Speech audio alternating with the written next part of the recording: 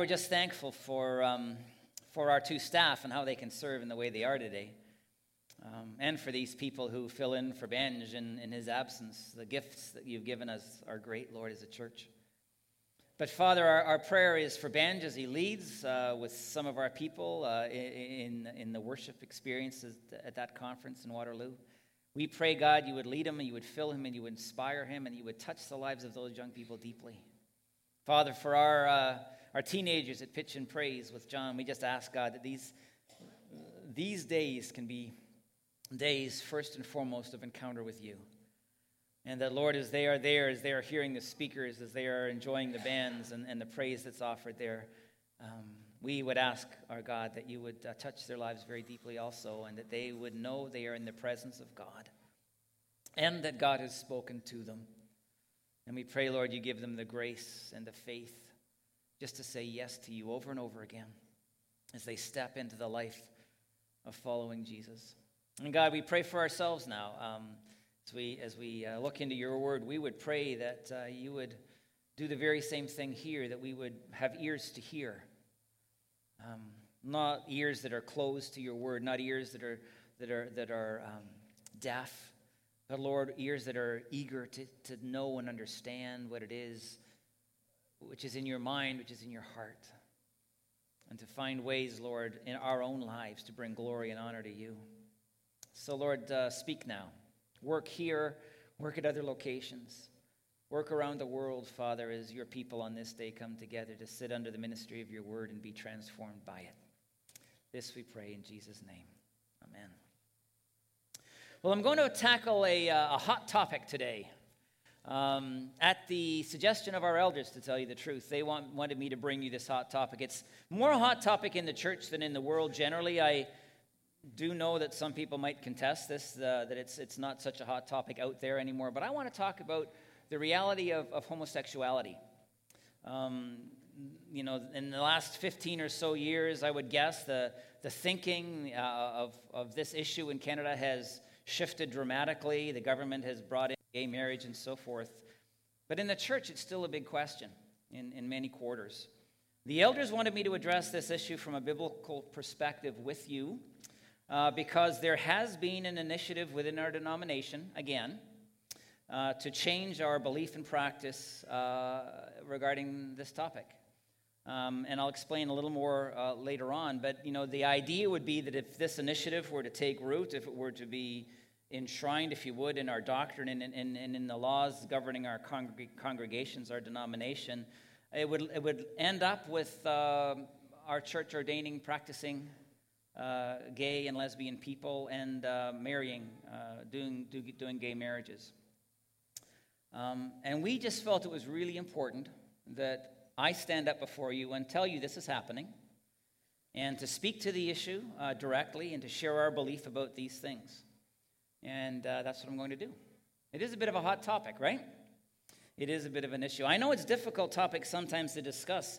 The reality is that the way this discussion has been formed in our society is that if you take a position other than the one that is now popular in our culture, that you are pretty quickly accused of homophobia and of hatred.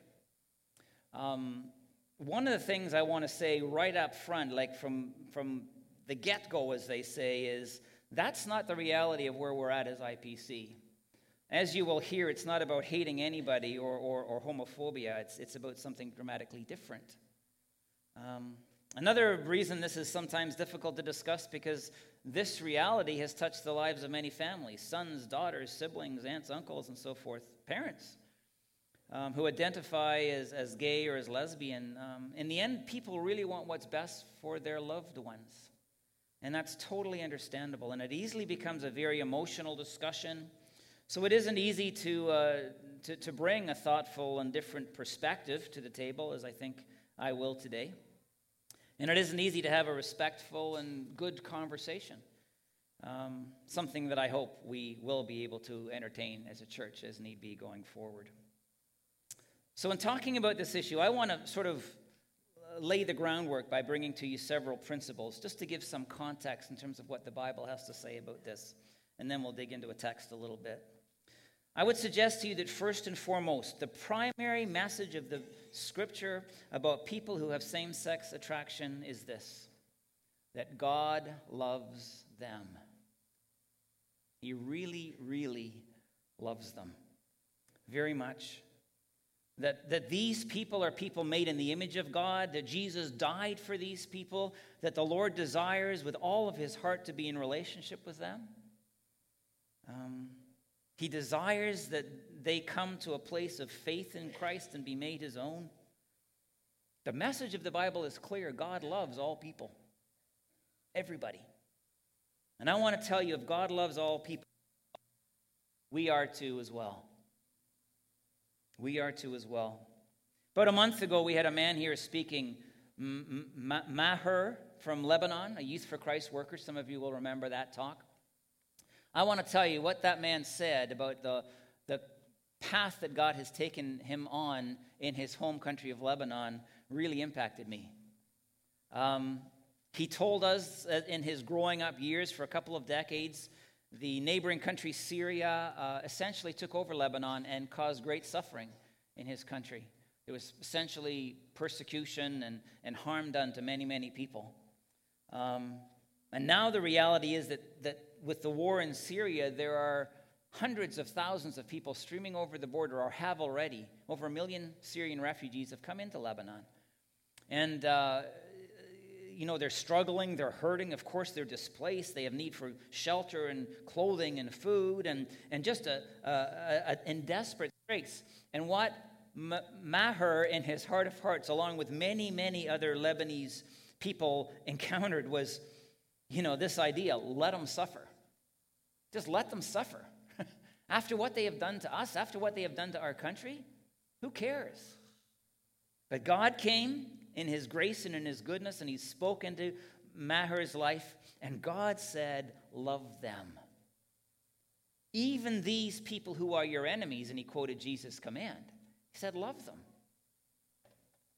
And since Maher has decided, he has chosen in his heart to love these Syrian people, many Syrian Muslims have come to encounter the reality of Christ through him and his co-workers in Youth for Christ, and have come to know and believe in Jesus.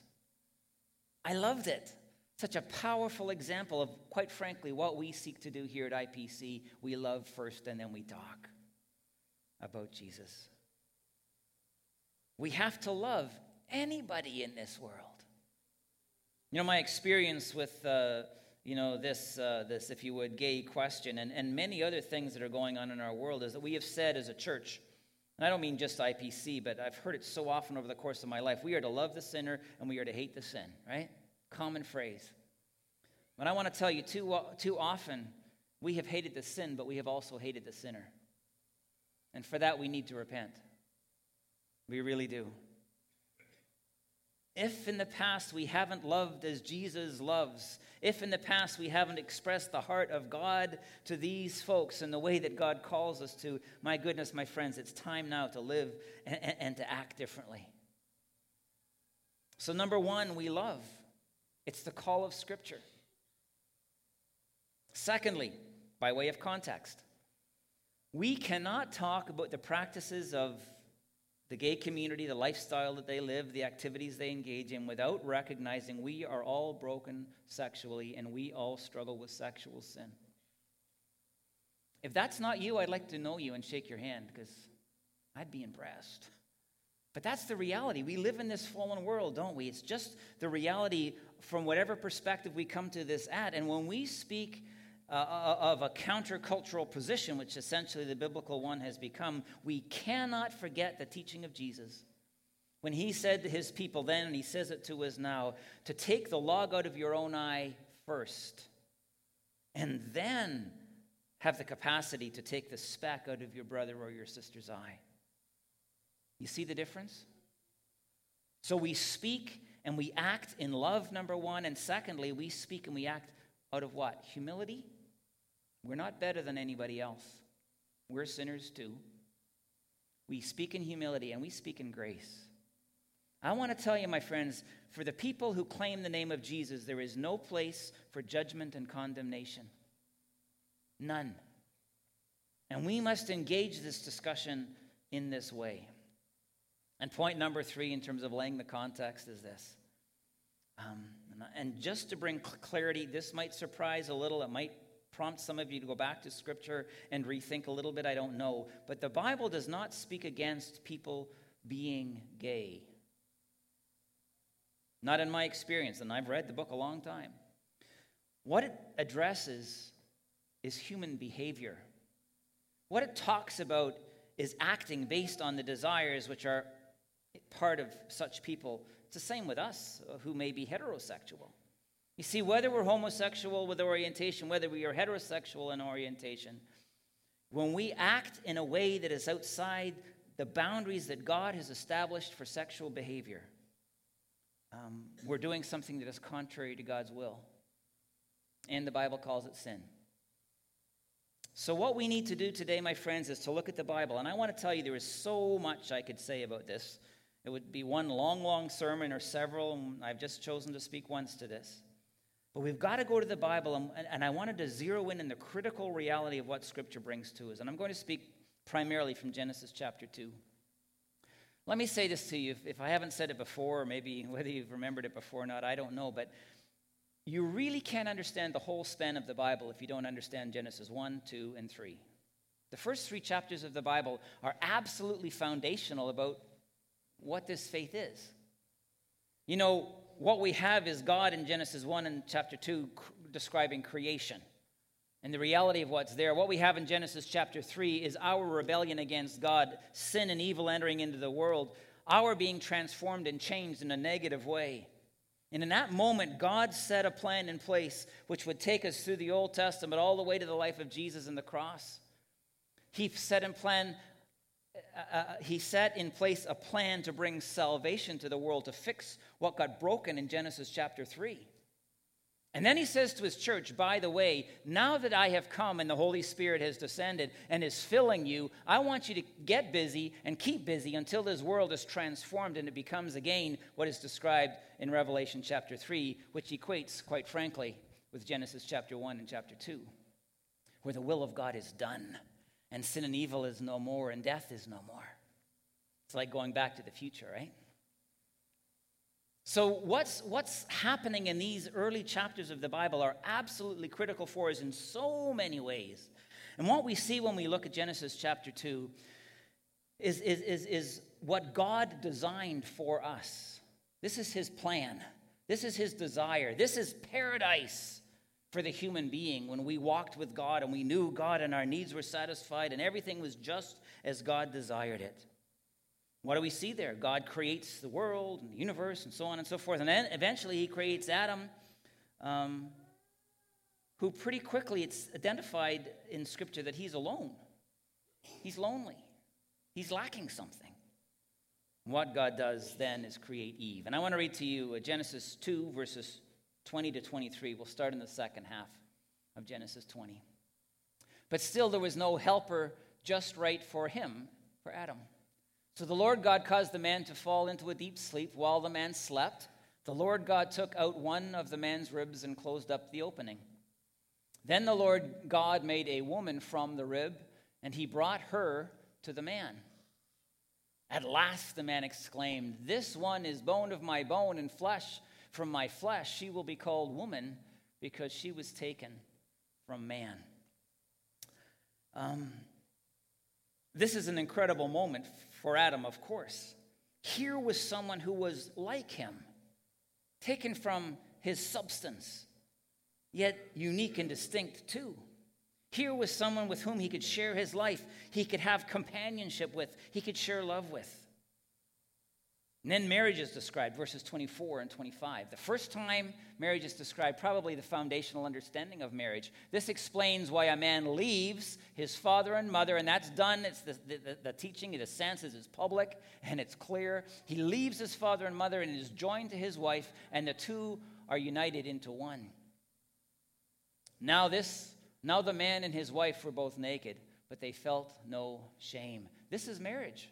This beautiful description of union between two peoples, physically and spiritually and emotionally and mentally. This beautiful, intimate relationship which God gave to them. It was his intention. It was his plan. Now I want you to understand this as you read these verses, this description of physical union. God created sexuality. If you haven't grappled with that, do it. It's his idea. He planned it. He created people with bodies such as we have. He gave them the desire for one another, such as is described here. He allowed these people to come together. He brought Eve to Adam to share especially two things. One is companionship, this intimate connectedness, but also to produce children. Remember the phrase, be fruitful and multiply? From a biblical perspective, producing children is part of marriage. It just is.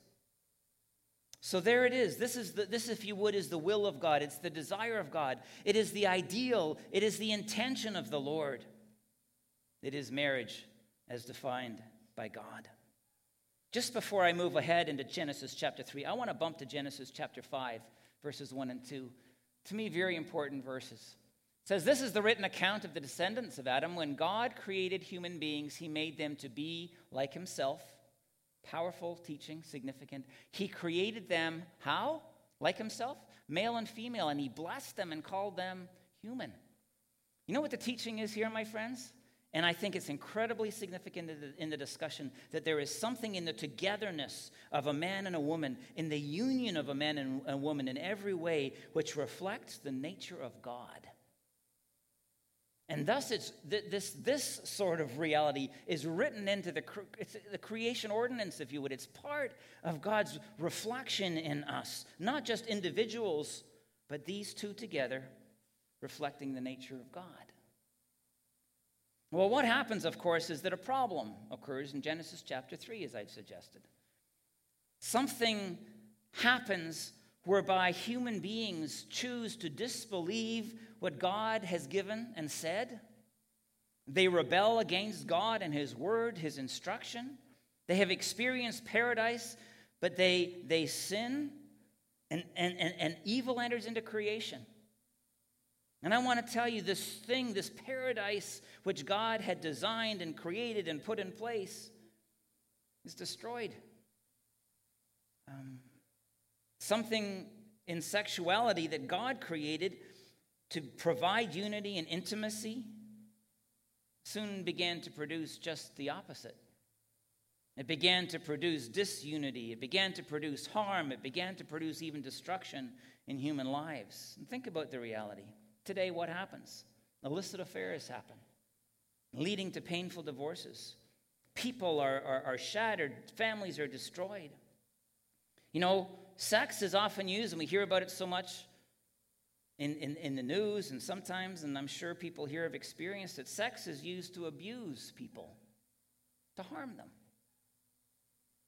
And we've talked in recent months about having partners prior to marriage sexually, which really damages a capacity for intimacy and trust, so that when marriage is eventually arrived at, that intimacy and trust is hard to take hold of in the way God intended. You see, when we so violate God's boundaries, which he has given to us, by removing sex from the sacred covenant relationship of marriage, the outcome is consistently harm. So where does all this leave someone who is gay or lesbian, even otherwise? Well, for those who really trust God, who really take God's word seriously, who want to follow Jesus with all of their hearts, they are called to a life of singleness and abstinence sexually. And that, by the way, is both for people who have a homosexual orientation and a heterosexual orientation. Singleness in the Bible, and I don't know if, again, you've thought through this a lot. Maybe it's something that we need to speak to someday, but singleness in the Bible is an incredibly high calling. It is an honored calling in Scripture, even offered to us and recommended for us by the Apostle Paul. But more importantly, the person of Jesus Christ embraced it himself, and he lived it. And as such, singleness is called good by God. Some would say, Chris, how can you talk this way if we indeed embrace some of the thoughts from our culture? One of the thoughts is, but people are born this way, and if they're born this way, it's the way God wants them to be. It's a very common belief. It's been very significant in the development of the thinking of our culture. But I want to tell you from God's perspective, from the Scripture's perspective, the answer to that statement is no. Just because someone is born in a particular fashion does not mean it's what God has for them. We live in a fallen world. We really do. And just because we have a particular desire does not mean that God has placed it there. The perfection, the paradise has been marred. As a matter of fact, we need to believe the opposite. Just because we desire it, we need to make sure we understand that it might be wrong. I was watching some years ago now an interview between Katie Curry and Rick Warren on the TV when California was having its vote about whether to embrace gay marriage. And Katie Curry brought this point, and she said, people are born this way. It's natural to them. And I was shocked by Rick Warren's response. That anybody would say this, never mind a famous minister of the gospel. He said, listen, every time I see a beautiful woman, I want to have sex with her. Just because I want it doesn't make it right. And honestly, Katie Curry was stunned. I was stunned. I think if you had heard it, you would have been stunned. But he was making a profound point. Our desires, because we have desire, does not justify it, does not make it right, and certainly does not make it right in the eyes of God. See, the thought is, too, though, sometimes if we take this position, if we hold this position, if we call people to celibacy, if we call people to abstinence, if we call them to singleness, aren't we condemning gay people to an unfulfilled life with no love and no intimacy? Can that be right? My friends, this is where we need to go back to an understanding of the love of God for such folks. Rather than denying people life, if you want to put it in quotes, the call to faithful obedience in Christ is always, note the word, always a call to the fullness of life in Him. This call is, from God's perspective, a deeply loving call. And from God's perspective, as it was for the person of Jesus, it's an incredibly good way to live. Last week Chuck Congram was here, and if you were here, you heard him talk about our core longings. Core longings are those deepest desires of the human heart, which we ultimately need to be satisfied, to be met, if we are to know joy and goodness and life to the full. And he talked about the core longing for belonging, the core longing for love, the core longing for security and for safety, the core longing to be understood, and so forth. I want to tell you this, my friends. The deepest longings of our lives are not met through a sexual relationship, nor are they met in a human relationship. And no matter what our orientation, we've got to get beyond that thinking. The core longings of the life of a human being, they are only met by a discovery of and a deep experience of the living God. Encountering in a very spiritual and profound way the reality of God in our lives, so that we know belonging in Him, and that we know His love, and that we are understood by Him, and we know it, and we find security and safety in Him.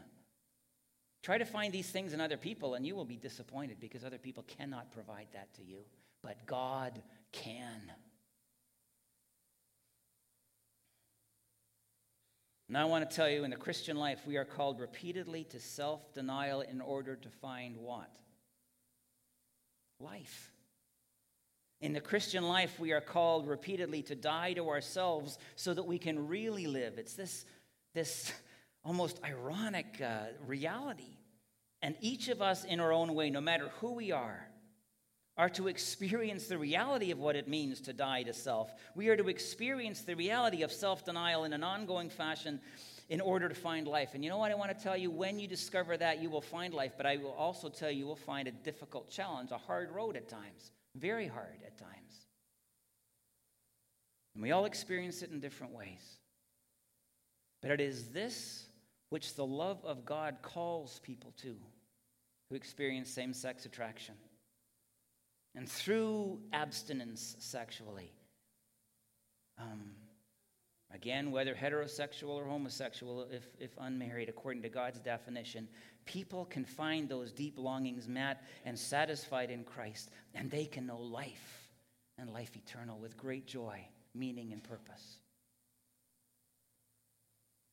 Now, some in our denomination are interpreting Scripture in a way that's different from how it has been interpreted for 2,000 years of church history. In order, I would suggest to you to justify a new perspective that has taken hold in our country, in our world, at least this part of the world. And I want to suggest to you that the way they're interpreting Scripture is faulty and it is biased. I would suggest to you the real issue in our denomination is not so much the gay issue. That's the question at hand. The real issue is how we will read and interpret the Bible. The historic Orthodox understanding of Scripture interpreted in the way that the Scripture calls us to and so forth is what we hold on to, and some are wishing to take us in a new direction. But I want to tell you this, regardless of the reality of interpretation, every reference to homosexual activity in the Bible is a negative one. Not once is it otherwise. So we here at IPC, with love and with grace and with humility, are holding on to the teaching of Scripture, and we are calling people to faithfulness and obedience to the Lord Jesus. Homosexual or heterosexual, we are called to live in faith before the Lord.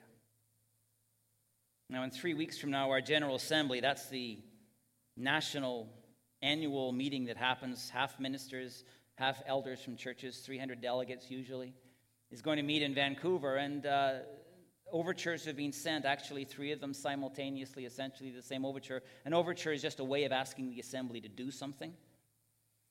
3 presbyteries of our church have sent overtures asking that our position that is long-standing be changed.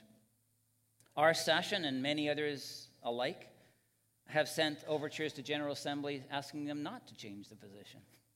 And actually, our Presbytery of Paris supported in a large majority the overture that our session sent. Chances are unlikely that, in spite of what's been asked, that a decision will be made in 4 days. That's what has been requested. It would be most un-Presbyterian to do that. We don't do anything quickly. So chances are we'll be heading into a season of discussion, prayer, biblical reflection, and in 2 or 3 years come to a decision. Although it's possible that it happened in 3 weeks. But I want to tell you, in 1994 and in 2003, this issue came to in the same way to our assembly in those years, and the issue was overwhelmingly rejected. This church said no. In the high 90s was the percentage vote. What will happen this time? We're in a position of saying we don't know. We don't know. As I've said, the culture has changed profoundly, dramatically, and we know how much culture influences the church. And we as a session are engaged in entering into a time of serious discussion as to what we might do if this ever passed. And we don't know what that would be yet, to be quite honest with you. But what we are asking from our congregation is that you would pray for us, and that we would really know the mind, the heart of God, know how to proceed. And we pray that you would support us as we go forward. I want to conclude this morning by bringing to you the final word on this. What is the final word? Can you guess? It's love. That's got to be where we settle on this, my friends. We are called to be like Jesus. And if Jesus was to confront this issue, if he's to confront any person, even someone hostile to the position that we are taking, I think the first thing he would say to such a person is, I love you. Because he does. And we as a church must embrace this.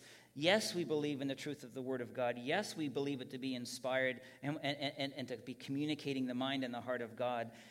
But we have to follow and trust as we are rooted in love. We must trust and follow as we are rooted in love. You know, my friends, there's a role for the Church of Christ in this day, in this community. And that is to be in relationship with people who need to know Jesus, to respect them, to be good to them, to care for them, to befriend them, to love them. Part of the concern, the charge is, how can you doom someone to a life that has no love and intimacy in it? My friends, the love of God is available to those folks, and the love of God must come to them through the Church of Jesus Christ. They need to have a family that holds arms open wide and say, and which says, come to me. Come to me. So, my friends, we will seek to be faithful. And we will seek to stand firmly on the side of the clear teaching of Scripture, rightly interpreted. But we will also stand with arms wide open, that we might love people who need a home, who need a family, who need the blessing and the goodness and the grace of Jesus mediated to them through his people. I recognize that this conversation has the potential to stir things up. And there are probably two poles in this church, aren't there? Those who would wish us to be, what might be called more gay-friendly, and those who might be saying, no, Chris, you got to be stronger. We wish to be biblical, and we will be. But it's possible that feelings and thoughts have been stirred up, and there may be need for further dialogue. So what we have chosen to do is this Thursday night, 7 o'clock, in the life group room. That's the room right at the end of our hall that I'm looking at. I'm going to come and probably the other ministers of our church and other people, just to give the opportunity for individuals just to sit down and talk about these things. There is so much to talk about. I've tried to condense this into half an hour and tried to hit the main points. But if you'd like to come and talk, that would be great. No matter what side of the issue we're on, we don't imagine everybody agrees entirely with everything that's been said here. But we just felt it really important to give people that opportunity. And we'd love to sit down respectfully, lovingly, dialoguing about these things. And you're invited. If you'd like to come, please do that Thursday night at 7 o'clock. But can I conclude with the final word? Let's love. Let's love the people Jesus loved. Let's love the people Jesus died for. And let's be like him. Let's pray together.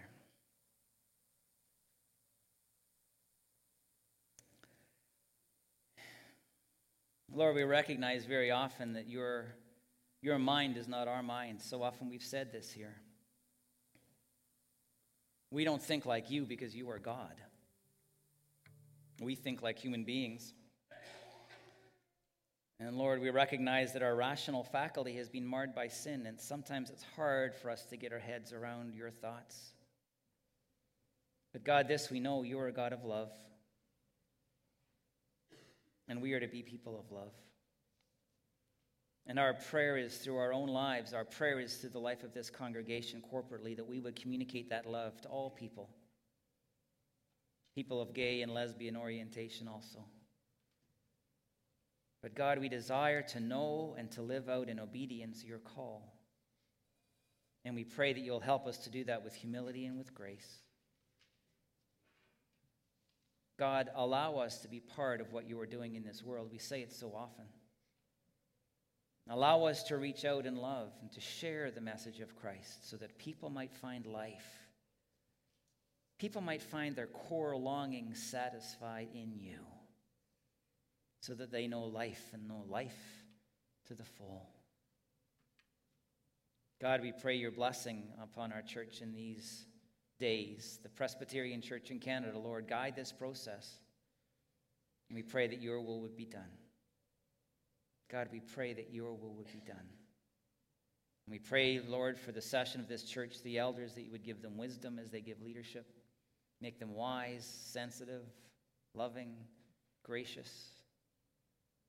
More than anything else, Lord, just speak into our minds, the minds of these men and these women, that we might lead this church forward well, in a way that's consistent with your heart. So God, thank you for your word. Thank you that you communicate your mind to us. It's remarkable that you do, but we thank you for it. And we pray, Father, that you will help us to live according to your word. And this we pray in Jesus' name.